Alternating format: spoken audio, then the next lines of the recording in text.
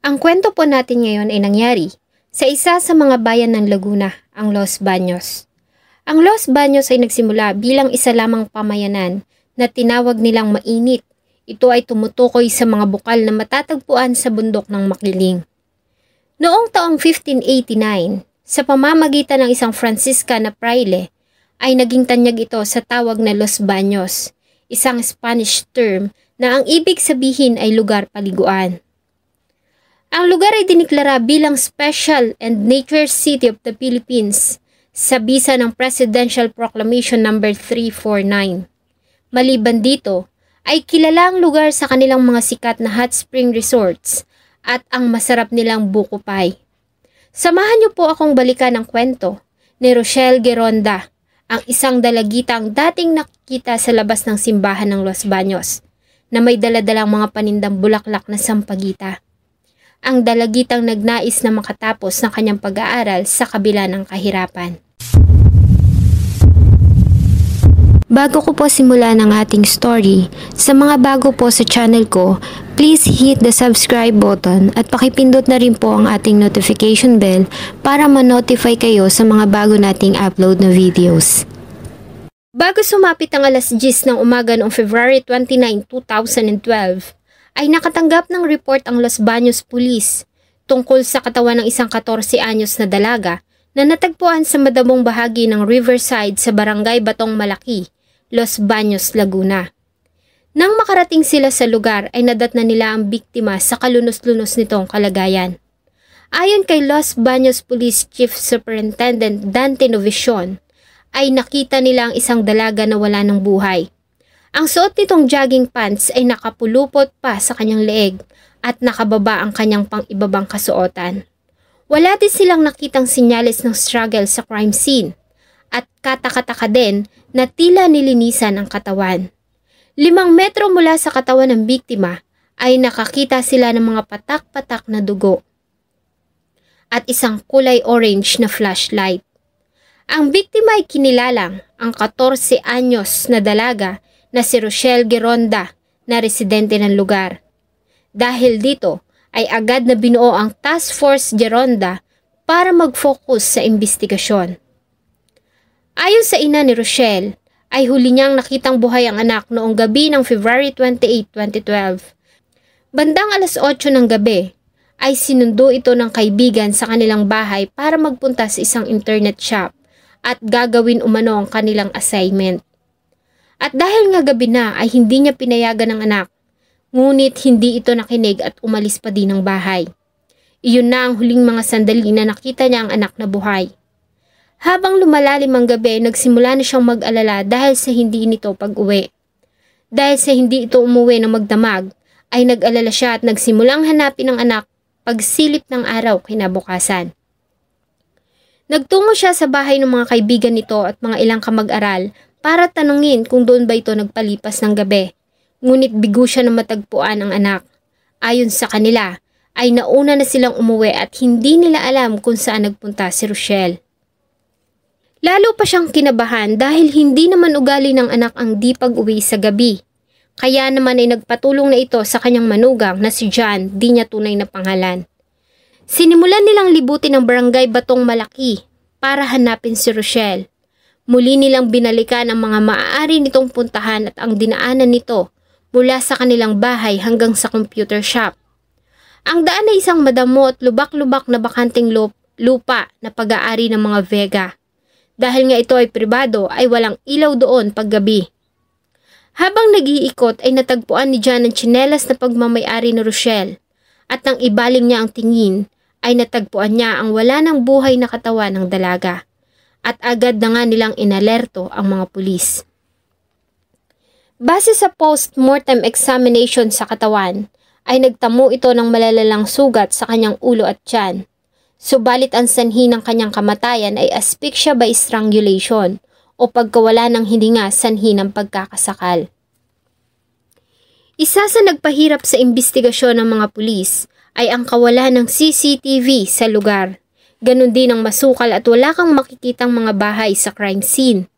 Ang tangi lamang clue ay ang kulay orange na flashlight na kanilang natagpuan malapit sa biktima na maaaring pagmamay-ari ng suspect. Samantala ay naglabas naman ng pahayag ang municipality ng Los Baños na magbibigay sila ng 100,000 na pabuya sa kung sinong makakapagbigay ng impormasyon na may kinalaman sa pagkamatay ni Rochel Geronda. Lumipas pa ang mga araw ay nanatiling blanko ang mga pulis sa pagkakakilanlan ng mga may sala. Subalit ilang araw matapos ang libing ni Rochel ay lumapit sa kanila ang ina nito. Ayon sa kanya, ay may isang babae ang lumapit sa kanya noong araw na nakaburol pa ang kanyang anak para magpaabot ng pakikiramay. Subalit sa kanyang pagtataka, ay may ilang mga binitawan nitong salita tungkol umano sa dalawang lalaki na may kinalaman sa pangyayari. Dahil nga sa lubos na pagluluksa at litong-lito ay hindi niya ito pinagtuunan ng pansin hanggang sa mailibing ang anak. Ilang araw pa ay muli niyang nakita ang babae sa daan, ngunit wala siyang lakas ng loob para tanungin o kausapin ito. Naisip niya umano kasi na baka matakot ito o baka mali ang paraan niya ng pakikipag-usap. At sa halip na tulungan sila ay mainis ito o magalit. Kaya naman ay nagdesisyon siya na dumulog na lang sa mga pulis. Sa natanggap na information ay agad nilang hinanap ang babae na maaaring maging susi sa kaso ni Rochel Geronda. Nang makapanayam nila ang ginang, ay agad naman itong nakipagtulungan sa mga pulis at nagbigay ng kanyang statement bilang star witness. Ayon sa kanya, bandang alas 11 ng gabi noong February 28, 2012 ay naglalakad siya nang mapansin niya ang dalawang kahina-hinalang mga lalaki. Ayon sa kanya ay una niya nang narinig ang tunog na galing sa isang bomba. At nang makalapit sa isang kubo ay napansin niya na bukas ang pintuan nito at nakita niya ang isang lalaki na nagbubumba at maya-maya pa ay nakita niya mga ito na tila may buhat-buhat. Noong una hindi niya pinansin ang ginagawa ng dalawa. Hanggang sa mabalitaan niya ang nangyari kay Rochel kinabukasan. Ayon din sa kanya, ay may dalang flashlight ang isa sa mga lalaki, kaya naman ay nakilala niya ang mga ito nang mailawan ng flashlight.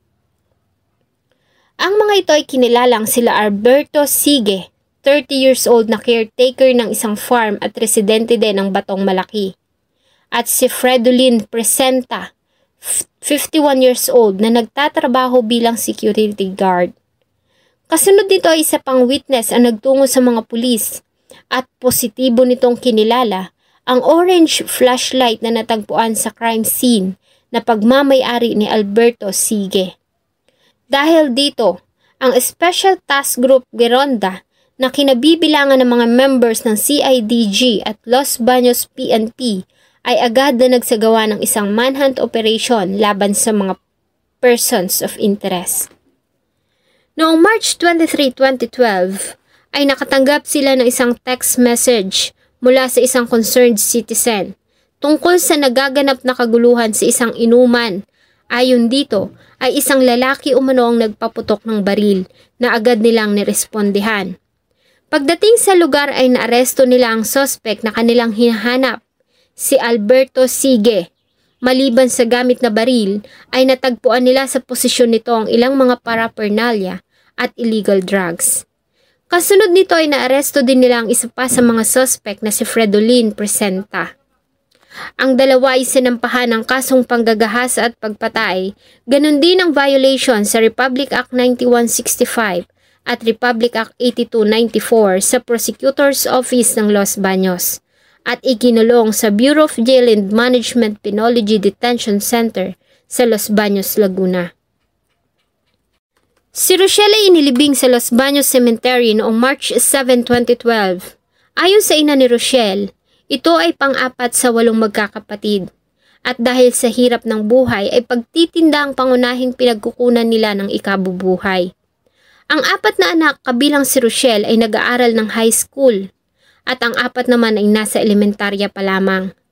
Sa kabila nito ay masisipag silang mag-aral at mahigit 1 kilometro din ang kanilang nilalakad sa araw-araw para lamang makarating sa paaralan. Sa kanilang lahat ay si Rochel ang matalino at mataas ang pangarap para sa pamilya. Grade 2 pa lamang umano ito noon ay nagtitinda na ito ng sampagita sa simbahan ng Los Baños at lahat ng kanyang kinikita ay inaabot niya sa ina. Maging nang magsimula itong magdalaga at tumuntong ng high school, ay pinagpatuloy nito ang pagtitinda para sa kanyang pag-aaral. Kahit pa nga kuminsan ay nagiging dahilan nito ng mga panunukso mula sa ilang mga kamag-aral. Subalit ang pangarap na iyon ay tinuldukang lahat ng 2 taong walang awa na tumapos ng kanyang buhay sa napakasakit na paraan. Marita, nawala ka lang sa buhay ko, pero sa puso ko mananatiling na kasama ng Panginoon. Shoutout po kay Sky Flores sa Brunei, Pearl Manalang sa Antipolo City, Rizal, Neymar Dongeto sa Hong Kong, Gelbis de la Cruz sa Rome, Italy, hello po. IVR Subal sa Dubai, UAE, God bless you po. Nelda Remedyo sa New Washington, Aklan. Maria Teresa Lendzay sa Indianapolis, Indiana, United States. Maria Glyza Dayan Jerico sa Hong Kong. Ma'am Emma Serafin na nakasubaybay sa New York. Desiree Elaine sa Tanay, Rizal. Laarni Covero sa Hong Kong. Jay dyan po sa Taiwan. Ma'am Annalyn Sarmiento sa Dubai at Marisa Maravilla. Salamat po. Sa inyo pong lahat ng mga sumusubaybay sa akin pong mga videos, huwag niyo pong kalimutang mag-iwan ng inyong saloobin at suggestion sa atin pong comment section. Thank you so much po and see you in my next video. For the ones who work hard to ensure their crew can always go the extra mile, and the ones who get in early so everyone can go home on time, there's Grainger, offering professional-grade supplies backed by product experts so you can quickly and easily find what you need. Plus, you can count on access to a committed team ready to go the extra mile for you. Call, click Grainger.com, or just stop by. Grainger, for the ones who get it done.